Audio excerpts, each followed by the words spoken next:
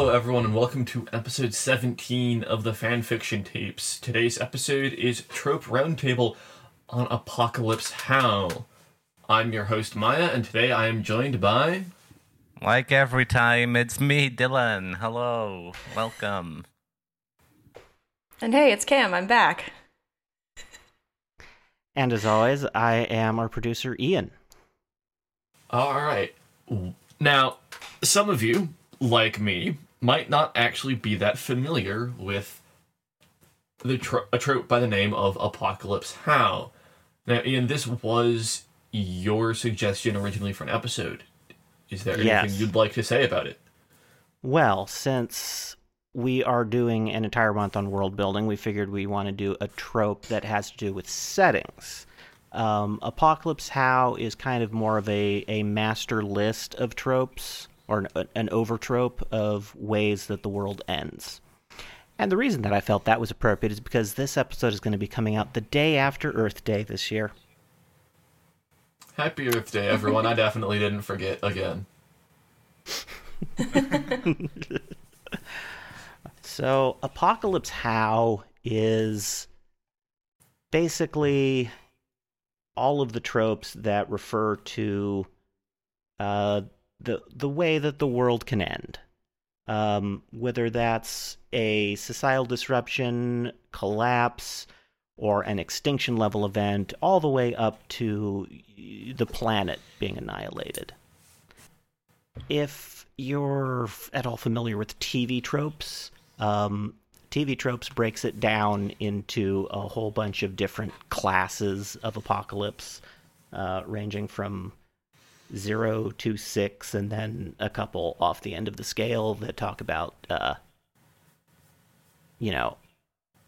planet go by, all the way up to multiverse go by.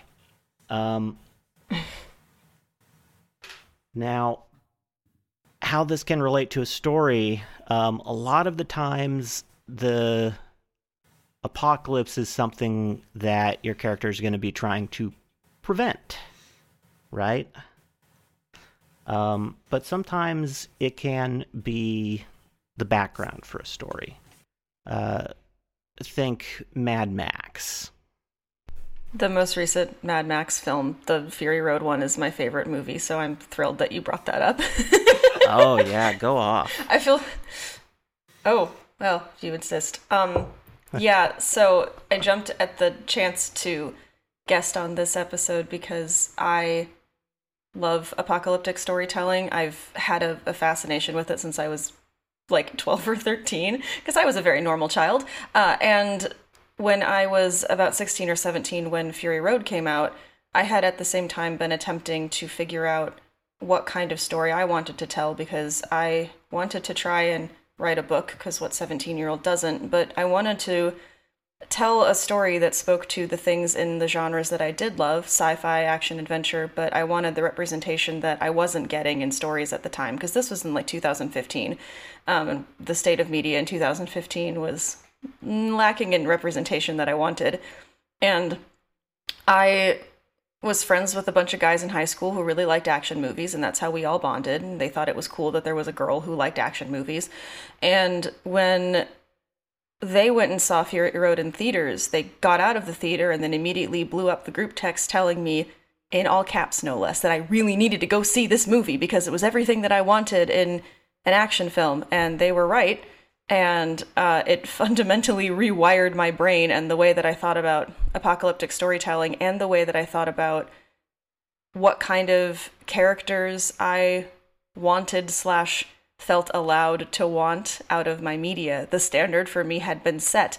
There was no reason anymore for me to settle for stories that did not have the full breadth, depth, and expression of human emotion evident in female characters, which was something that I had a big issue growing up on the kind of action movies that I watched with my dad, where the only female characters I ever saw were like the Bond girl femme fatale types. Not that there's anything wrong with that type of character, but when that's all you ever see time and time again, it gets kind of annoying.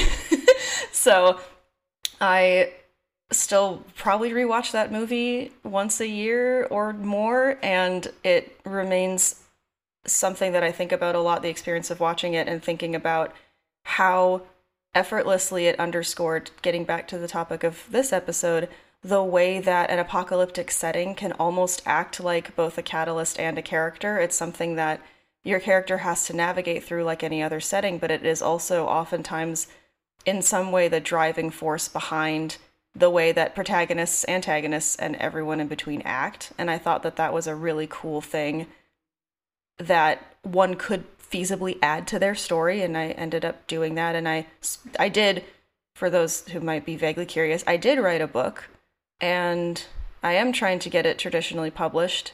And someone who read the manuscript, who is a published author herself, voluntarily, without me having said anything, compared it to Fury Road. And it was the only time I think I've ever almost cried tears of joy over an email. I'm very normal, clearly. That is fantastic. Such a mood. That reminds me, I need to check my email. Yeah, you should do that. Check. But that's where the emails are. Don't do that. I must admit, I haven't read a lot of books where the world has ended. Or where the world ending is a... Well, okay, I've read a few where the world ending is a threat. I was not big on apocalyptic fiction as a kid. And most of the books I read today are kind of a function of the books I read as a kid. I do think that with the end of the most recent Dresden Files books, that's kind of what TV tropes would call a class zero apocalypse, considering what happens to Chicago at the end of that. Yeah. Yeah. Chicago. No, they know what they did. Damn, I got friends there. Come on now. Don't live in Chicago kind Chicago. of has it coming. That's staring at the winter weather. Yes, it does. I'm just kidding. Yeah, for me, in terms of apocalyptic settings, in my younger years, I was a total zombie apocalypse nerd. You know, I got swept up in the zombie craze of the early 2010s, whatever. And since then, I have ventured into those different sort of collapses of the world. Most recently, I went through and, binged in a single night the entire manga of Dr. Stone, which is sort of a very unique example of, okay, what if everyone was okay? But what if they couldn't do anything for 37,000 years? Oh, God. Yeah, so That is the premise of Dr. Stone is everyone is turned to stone. The smartest guy on the planet wakes up 37,000 years later. And he has to try and rebuild society and revive everyone. That's a long-ass nap. Mm-hmm. Wow. Maybe I'd finally feel awake after that. Yeah, right? I was about to say. If I remember correctly, I haven't actually watched it, but I've heard about it. Wasn't he awake the entire time and counting the seconds? And Yeah, that's he how counted the knows. second, so he knew the date. Jeez. God, I Ishigami could never. Senku is wild. I Yeah. would lose track. And basically, he has to work from... His goal is to one day eat ramen in space. And he's starting from zero.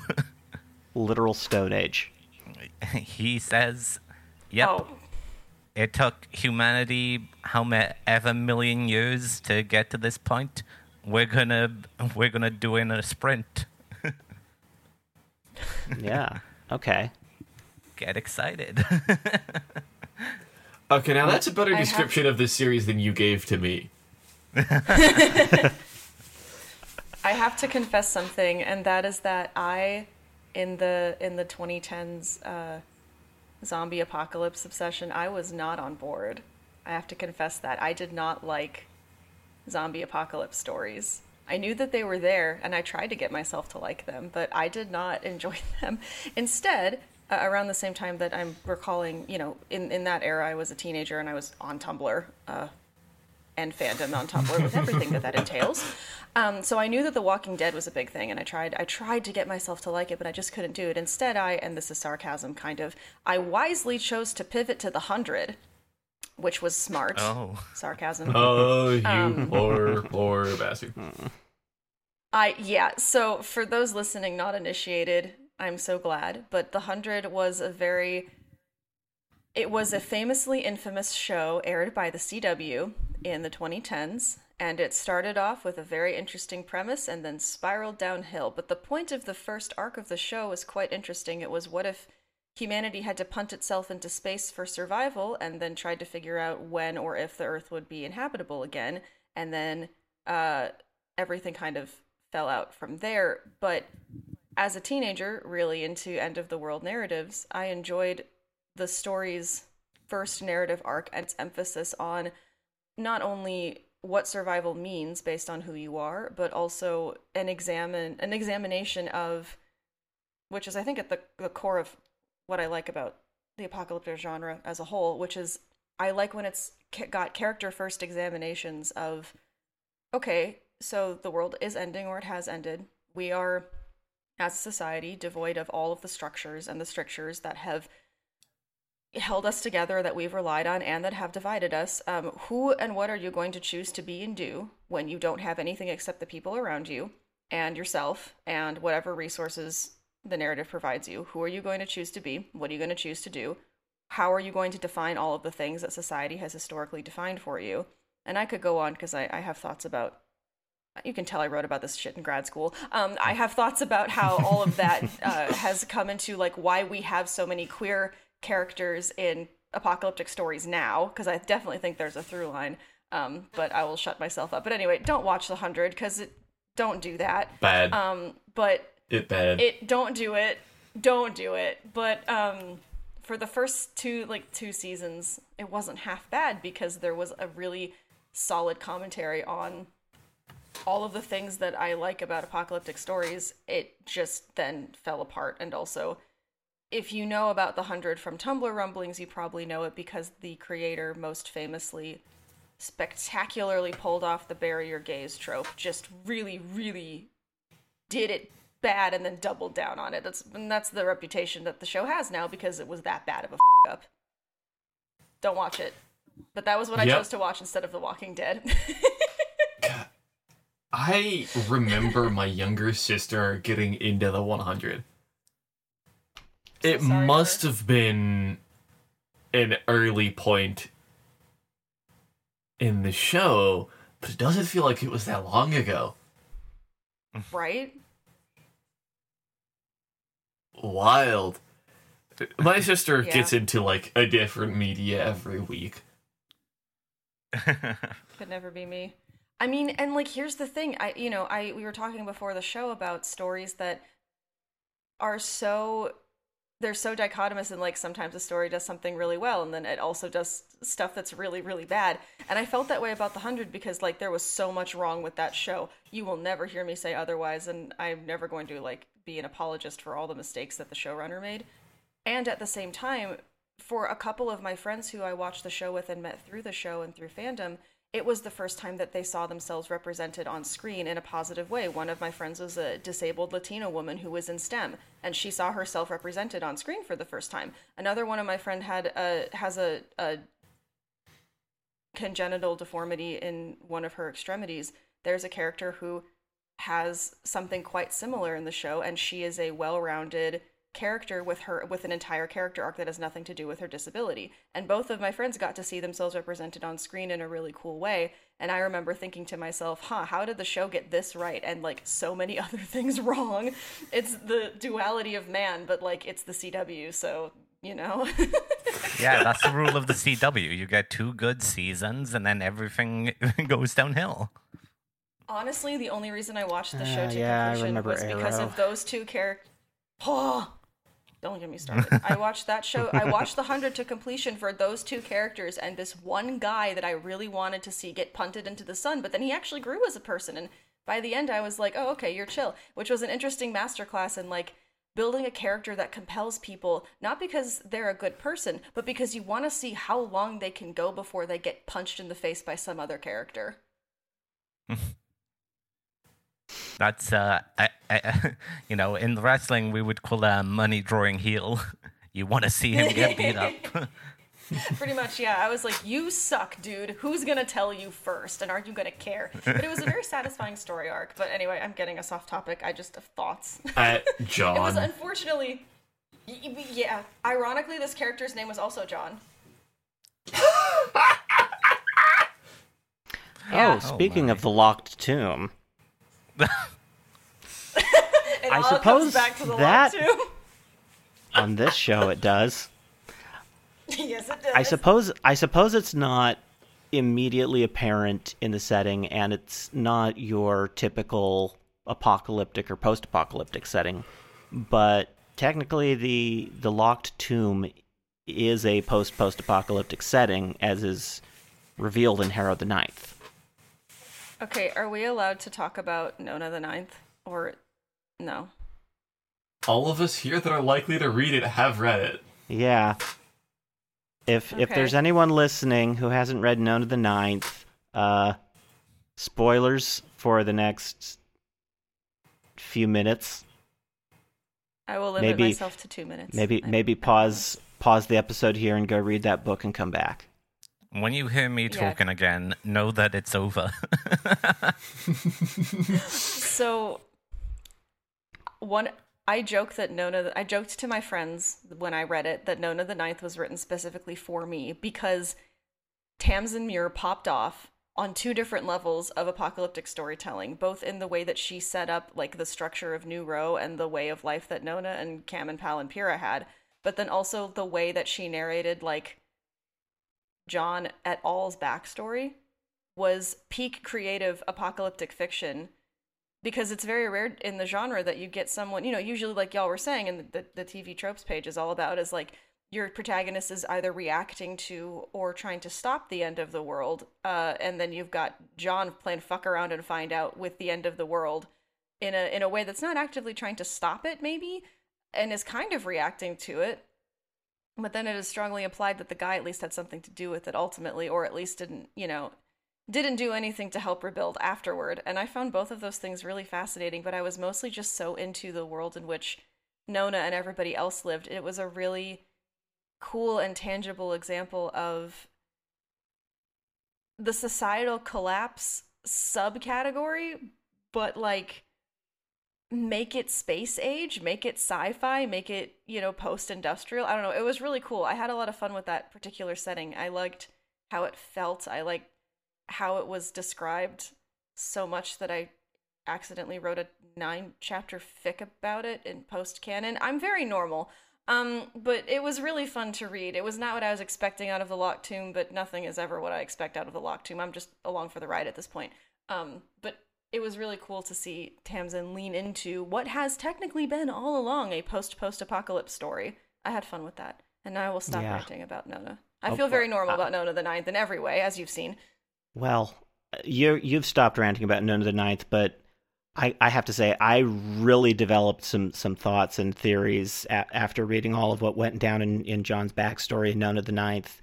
And it's like he's reacting to the slow rolling climate apocalypse, but he has a very particular vision of how the world should be saved, or at least how humanity should be saved.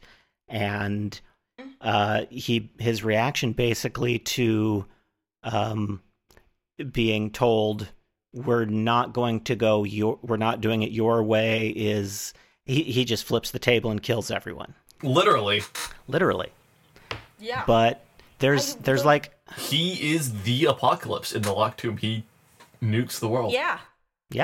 Which is so funny because he starts off that entire arc with, I got an arc of Nona, so I was very normal for many months and couldn't talk about it to many people, but one of the first things that I highlighted in my PDF of the advanced reader's copy was his quote about, like, when the world ends, that's what wealthy people do. They head for the exit, which really underscored the, like, class and cost disparity of who is allowed to quote unquote navigate the end of the world in relative safety. And from that point on, I was like, oh, I bet I'm gonna love where this guy takes things. Spoiler alert, I did, but I also wanted to strangle the man. But it was very cool in a weird way to watch. And I do have to say, and I this might be a little bit of a side tangent, but I don't think that Blood of Eden and the people of New Row and the other Dominican protectorates, I don't think they're descended from the billionaires that escaped. I agree. I think John was so myopically focused on both the billionaires trying to head for the exits, as he put it, and also on we have to do things my way. I think there were other people doing their own exits that he just paid no attention to. That would about track. Ooh, wait. Yeah. I realized I can also talk about my most recent hyperfixation this episode. That'll happen later. Oh boy. Okay, are we done talking Lock Tomb spoilers? This is going to sound a little fucked up after all of that, but I found John very relatable for most of Nona. Yeah. Yeah. I am a strong-willed scientist with an ego. I can relate to that. Yeah. I can't really say that I would do much better if I was suddenly given the powers of life and death. Oh, I'd love to think I would do better, but, like, by whose metric? Most people's? No, probably not. My own? Maybe. Yeah. I think that's part of the beauty of the apocalyptic style of storytelling is it forces us to confront, like, you know, we can look at a narrative and be like, oh, well, if the world was ending, I wouldn't do that. But it's like, we wouldn't actually know unless we were well in the middle of our own apocalypse, personal or not. And it's like, would we actually do better? Because it's an extreme situation and you can never predict how you're going to react in an extreme situation until you're, like, in the situation. And when you are in situations, you're probably not thinking as clearly as you are when you're outside of the situation. And I think the nuance of that is really compelling. I could really be on brand for myself, go 3 for 3 and quote Richard Seiken, but I'm not gonna. It would be relevant, but I'm going to be normal. So, kind of on a relevant note, there is a mech RPG that has been doing numbers on Tumblr. We're talking about Lancer now? Yes. I was just reading the system document, the lore section in particular. Yes. I thought we were going to talk about Genlock. No.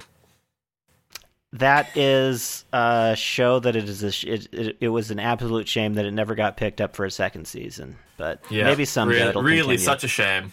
If only there was a second season, Cam. If only. Project. All of us are looking directly orthogonal to the Rooster Teeth website. Ah, the Rooster Teeth people. I know just enough to say that with the energy that I just said it. For those listening at home, I have not seen anything Rooster Teeth has created. I've been banned from watching one of their creations until such a time as my friends can show me. We're having fun here. So, in the world of Lancer, about 5,000 years ago, the world came to an end. And it came to... I think it's about 1,000 years from the current day, and 5,000 years before the present day of the game. The world came to an end, and it came to such a violent, complete, and total end that the humans who survived and, eventually rebuilt society for a very long time thought they were the first coming of humanity, that there was not anything before them. But as they progressed in technology, evident signs of our civilization became evident. And that scared the shit out of them, because basically, like, I think as soon as they got something equivalent to SETI, the thing filled up with voicemails. Mm-hmm. The voicemails were all centuries-old SOS calls. From orbital installations and colonies on other moons and planets in the solar system. And then eventually they discover a vault. Which has a lot of funny technology in it. I don't actually entirely remember what all is in the vaults. I'm gonna have to engage with the story, I think. I'm fascinated. Ooh. Interesting. Anywho, what I'm more familiar with is something that happens after humanity leaves Earth, now called Cradle, for the second time. You see, some of those SOS calls, I believe as Ian mentioned, came from far-flung colonies that we had in a desperate attempt yoke generation ships to as the world was burning. Almost all of them died and failed. And one of the governments of the humanity escaping, or not escaping, but the humanity leaving Earth, called SecCom, for Second Committee, was so strongly motivated by the "we can never get that close again, we must have enough worlds that nothing can kill us all," they went a little far. The only non-human sentient species that humanity has ever encountered in Lancer was burned to the ground by SecCom. Oh. SecCom was a bunch of fascists. Huh. As is the style in any post-apocalyptic setting. Yeah. And also is common in sci-fi. And it's common in the real world. Cry. At United States government.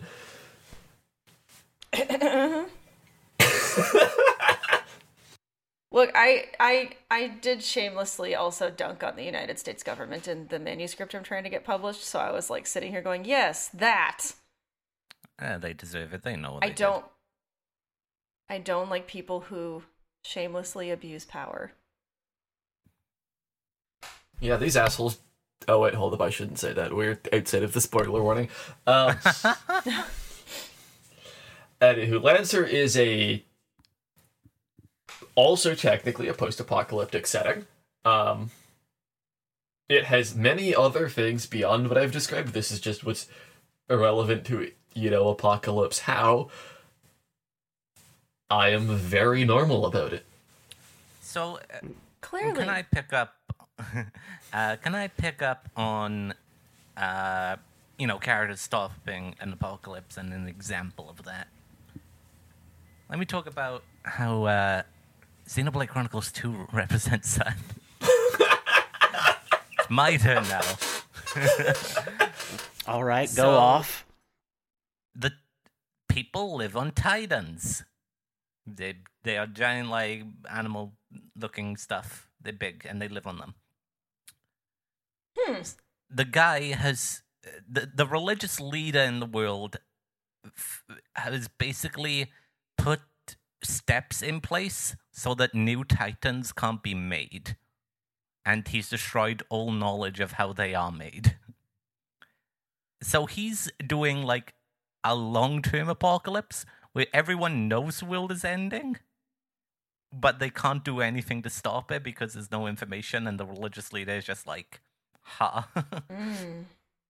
On the other end, there's this group called Torna who hate the religious leader, but also want to end the world by killing God. Oh, sure. Yeah. And it's very interesting because if you think about it, it's two different apocalypses happening here. It's the slow apocalypse where the guy slowly wants to kill off everything and then rebuild it in his own image. Whereas the other guys, they hate the world so much, they just want to destroy it outright. So I think you have two competing apocalypses of different levels there, where, complete destruction of all living creatures will happen in both. It's just one is like forever dead, and one is like, we get this like weird Pope dude who's like, I am now God, and I will rebuild in my own image. Have you guys experienced like competing apocalypses? Where it's like, look, we have option A, B, or C. We're trying to do C. The other two guys are trying to do A and B, and those both suck. I think the only I can think of one kind of example, and that would be the Hork-Bajir Chronicles from the Animorph series, where you have basically the Hork-Bajir are undergoing an apocalypse via alien invasion, because the Yeerks are trying to enslave the entire race of 7-foot-tall spiky lizards. And the Andalites are trying to stop them and eventually decide that genocide is the only option there. And so they unleash a bioweapon to try and wipe out the Hork-Bajir before the Yeerks can take them. And this decision is revealed pretty late in the story, and so the end of the Hork-Bajir Chronicles is basically the protagonists racing to stop that from happening while also trying to fight off the Yeerk invasion. And spoilers for a 20-year-old book, they do not succeed at either. Oh, God. Xenoblade 2 was a lot happier. It was a lot sadder, then it was a lot happier. Basically, the goal is, instead of stopping the apocalypse, it's, in Legends, there's this place called Elysium. We can just all move there. And spoilers, Elysium turns out to be an abandoned space station left by humanity that has, over time, basically gone from a quote-unquote paradise to basically what if humanity didn't touch anything in a sealed dome for 5,000 years. Uh-oh. Oh, boy. Stinky. Everything turns to I was about dust to when you say. touch it. Yeah. Ugh. But luckily, God had a plan. And that's all I can say. I don't want to spoil Comforting. the entire ending, but God had a plan.